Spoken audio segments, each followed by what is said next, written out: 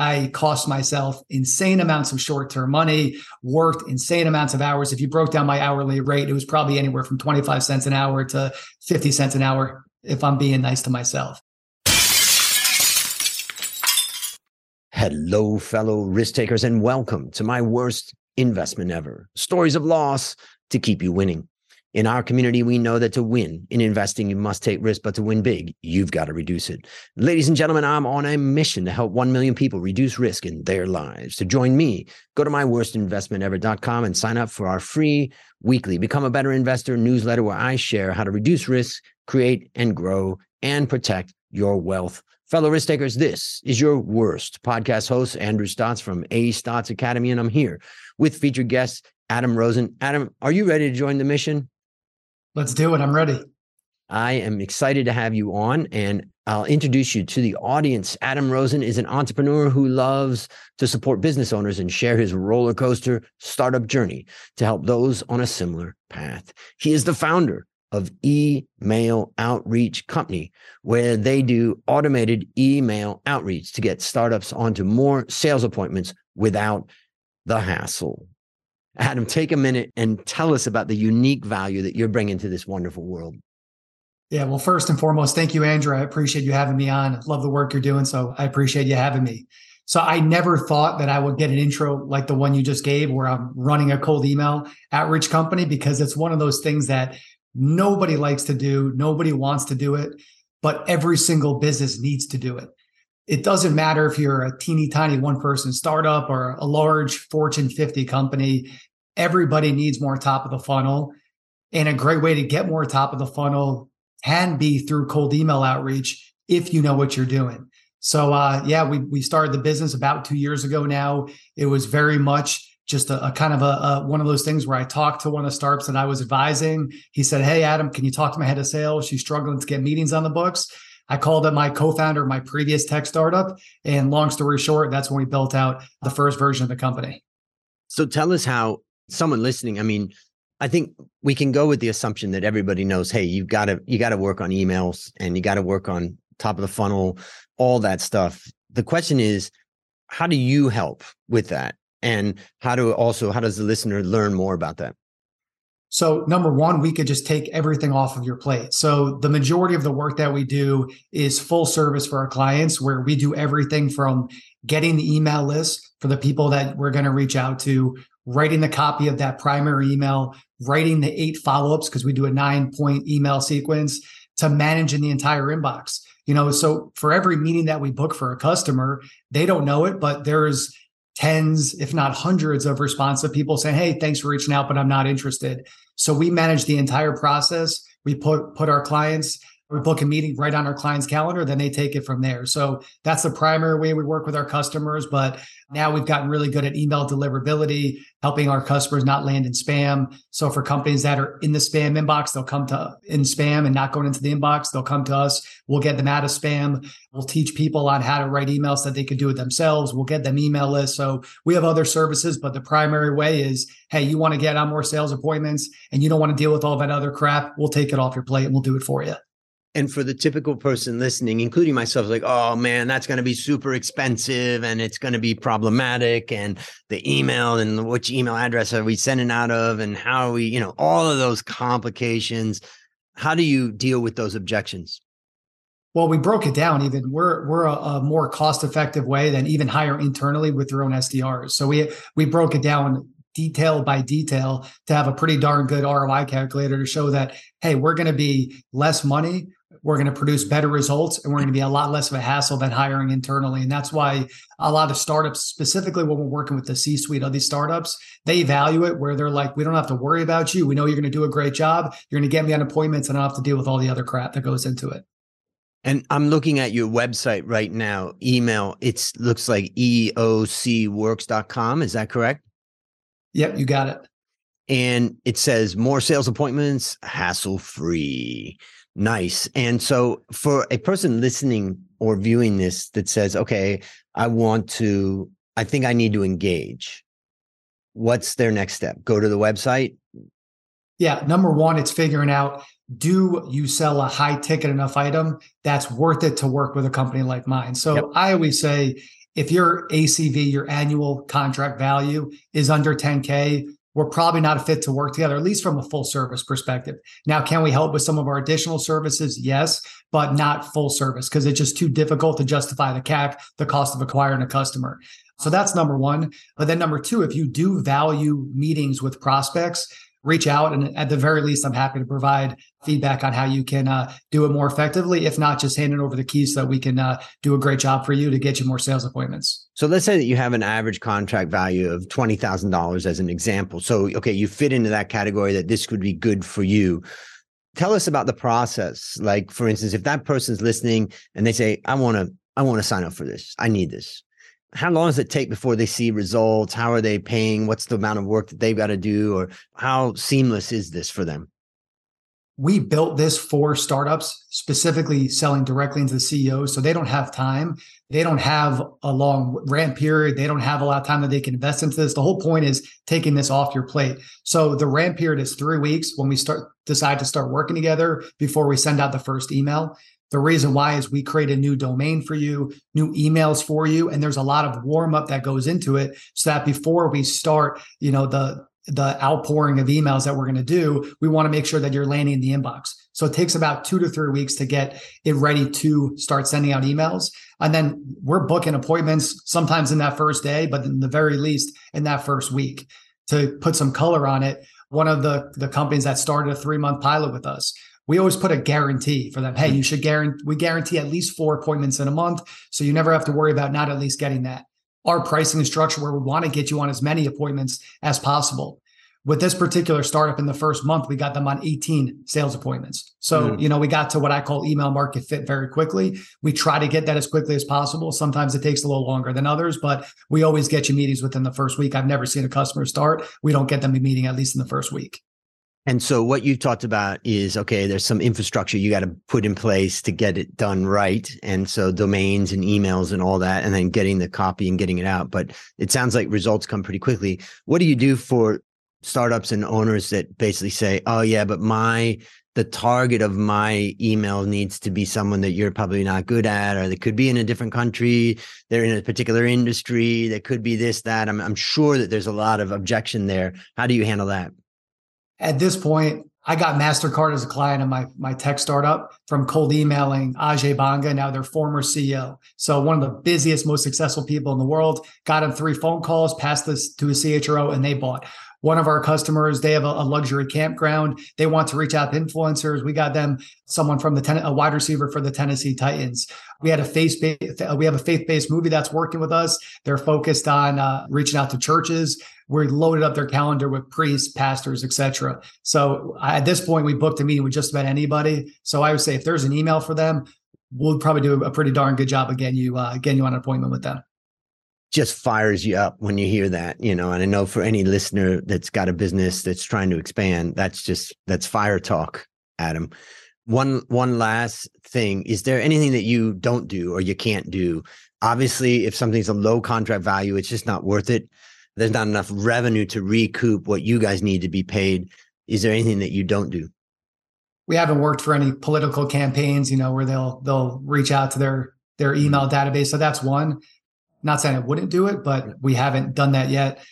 And we try to focus on B2B. Like we've done outreach to get people on podcasts. We've done influencer outreach, like I shared a little bit earlier. But I really like to focus on how do we bring our customers money. As we all know, cash flow is everything in a business, especially a startup. So I love when our customers tell us, hey, we just landed and we just got this email recently, a $250,000 deal that could turn into a $500,000 plus deal from our outreach. So that's the stuff that lights me up and gets me excited because I know how important, especially for bootstrap startups, but really any startup, how important cash flow is. So I prefer B2B.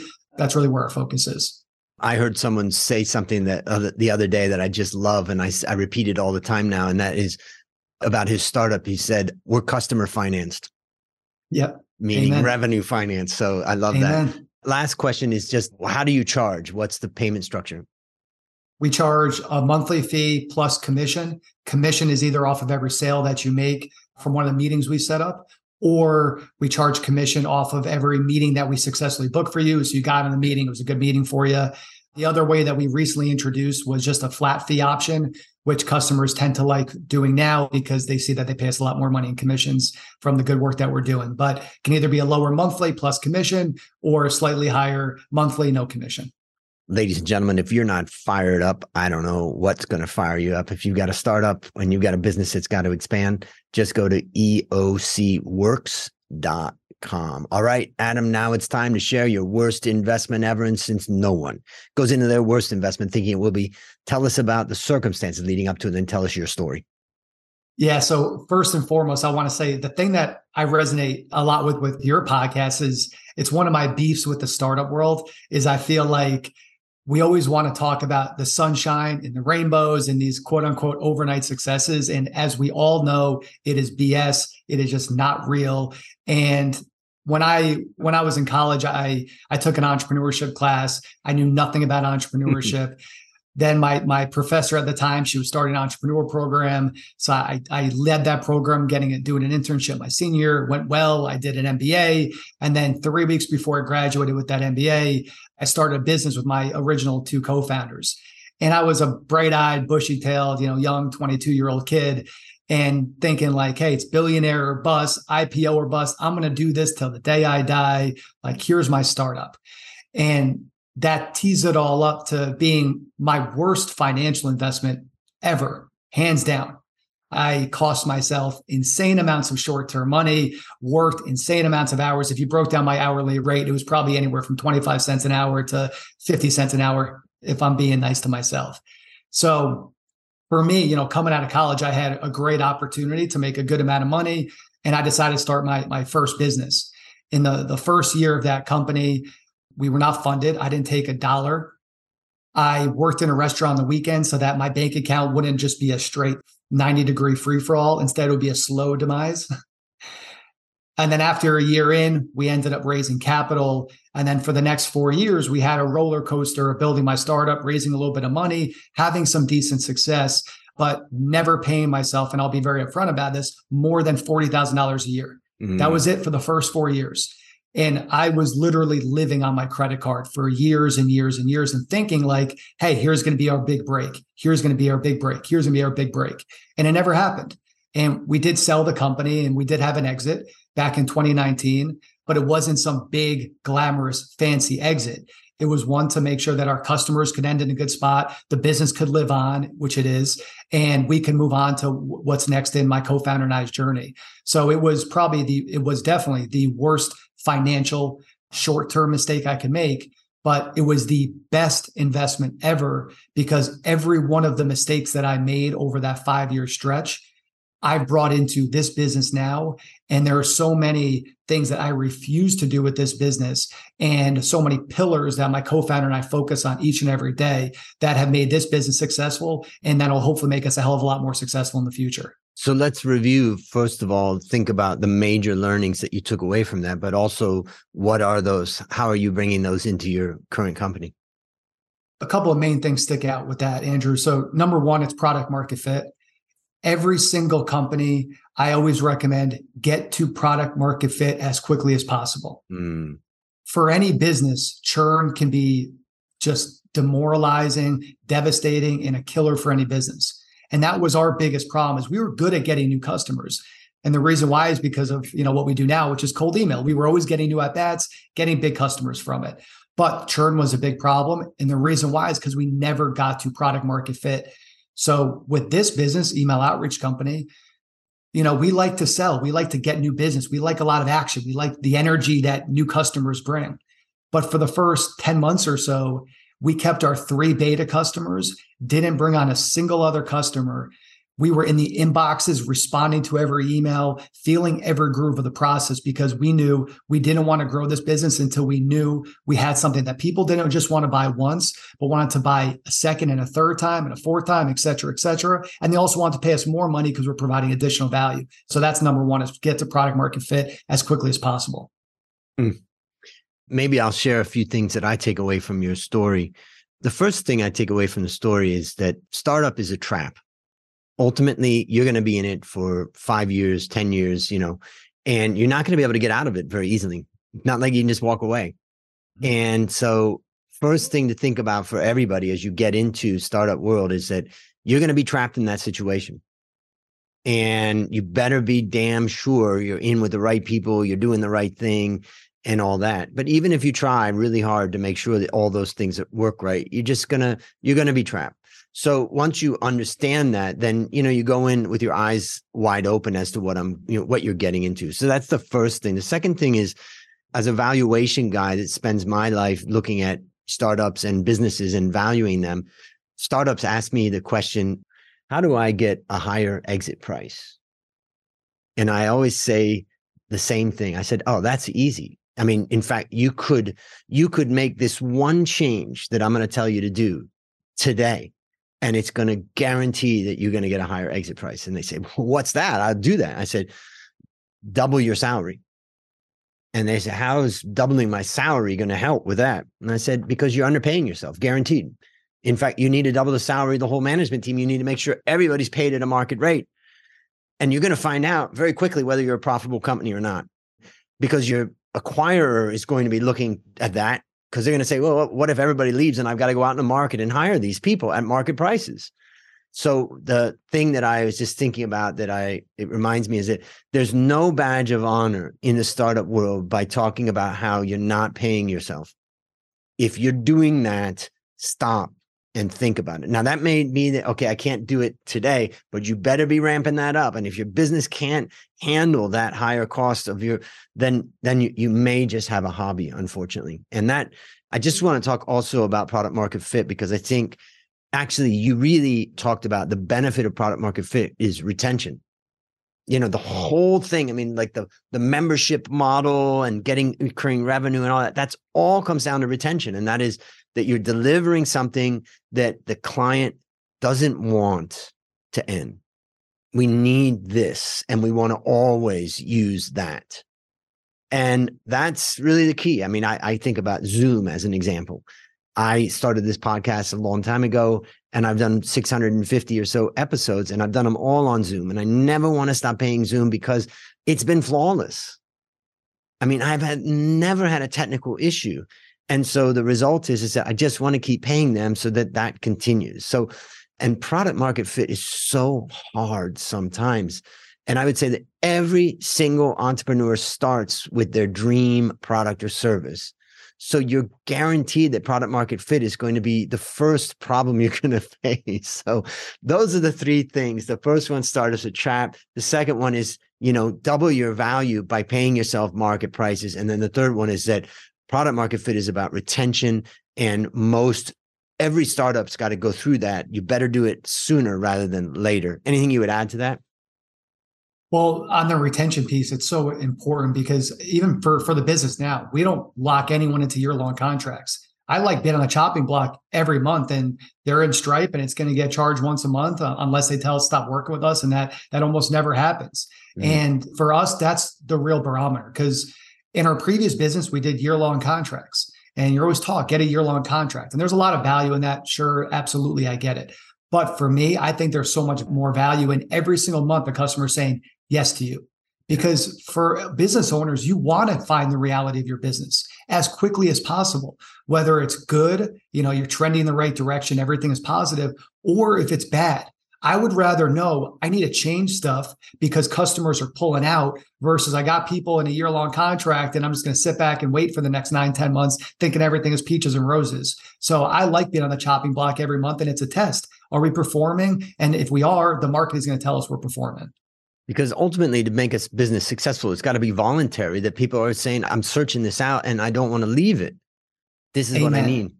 I started a membership last year, and I did a very low price point for friends and family and people that I know. And I did like a founder's membership because I wasn't sure exactly the value I was going to deliver, how I was going to deliver it and all that. But man, every month is a test. Mm-hmm. Every month we're put to the test, and, we lost some people, but generally we've kind of had a pretty steady thing. So I think that challenge yourself, ladies and gentlemen, go on a monthly payment schedule and see. You'll get feedback a lot quicker than if you're on an annual contract. You think you're smart by hooking in that annual contract, but you may want to go to your first clients and say, pay me on a monthly basis. Fantastic. All right. So let me ask you, let's go back in time and, you've learned all that you've learned, and think about a young person in the same type of situation, all pumped up and doing their startup. Based upon what you learned from this story and what you continue to learn, what one action would you recommend our listeners take to avoid suffering the same fate? Focus on profitability and, more importantly, profitable systems. So everything that my co-founder and I talk about it all the time. One of our key pillars is profitable R&D. So we'll do research, we'll try new things, but it needs to be profitable. And one of the big mistakes I think a lot of people get tricked to in the startup world, I know I did, is I met with a serial entrepreneur. This is probably 4 or 5 years ago. And the guy was like, Adam, red is the new black. Red is the new black. Don't worry if you're losing money. You just want to scale, scale, scale. And sure, that can work for some Silicon Valley startups. Absolutely.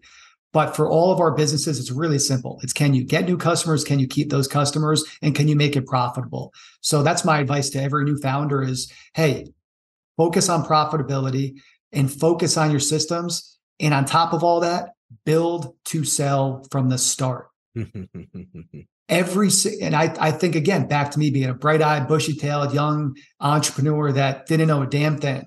And I'm like, I want to build this for the rest of my life, IPO or bust. When I hear somebody say that, I just think you're a pup, just like I was a pup. And I had great mentors that recommended, Adam, build to sell. And I didn't do it soon enough. But I believe every single business owner has a responsibility to build their company to sell it from the start. Because if you do that, a couple of things are going to happen. Either one, you can choose to sell your company and great, have an exit and move on to something else. Or two, you have a company that is clearly successful, clearly working, and most likely can scale if somebody else wants to buy it. And hey, keep running it and operating on your own. So every company needs to build to sell from the start. I didn't do a good job of that in the beginning of my first company. And I always recommend every single entrepreneur to do the same thing. Profitable R&D and build to sell. Excellent. So let me ask you, what's a resource that you'd recommend of your own companies or anything else? Feel free. Yeah, for anybody who wants more sales appointments, if anyone is doing cold email on their own and it's not working, maybe you're ending up in spam, maybe you're not getting the responses you want, go to eocworks.com. You can book right through my calendar directly on the website. Happy to have a conversation with you about either us doing this for you, helping you with your current approach, or just talking startup sales and getting more sales opportunities. Fantastic. All right, last question. What's your number one goal for the next 12 months? Number one goal is to have a company offer to acquire my company over the next 12 months. Doesn't mean I'm going to accept it, but I want to have a good offer for 2x revenue, to be more specific. And on top of that, to kind of a 1A, just be happy, enjoy life, and keep traveling the world, which is what I'm doing. And so those are the 1 and the 1A. Fantastic. All right, listeners, there you have it. Another story of loss to keep you winning. Remember, I'm on a mission to help 1 million people reduce risk in their lives. If you haven't joined, just go to myworstinvestmentever.com right now and join the free weekly Become a Better Investor newsletter to reduce risk in your life. Well, as we conclude, Adam, I want to thank you again for joining our mission. And on behalf of A Stotz Academy, I hereby award you alumni status for turning your worst investment ever into your best teaching moment. Do you have any parting words for the audience? Thank you, Andrew. Keep up the good work. And for everybody, just keep on going. Perseverance and spirit have done wonders in all ages. Fantastic. And that's a wrap on another great story to help us create, grow, and protect our wealth. Fellow risk takers, let's celebrate that today we added one more person to our mission to help 1 million people reduce risk in their lives. This is your worst podcast host, Andrew Stotz, saying, I'll see you on the upside.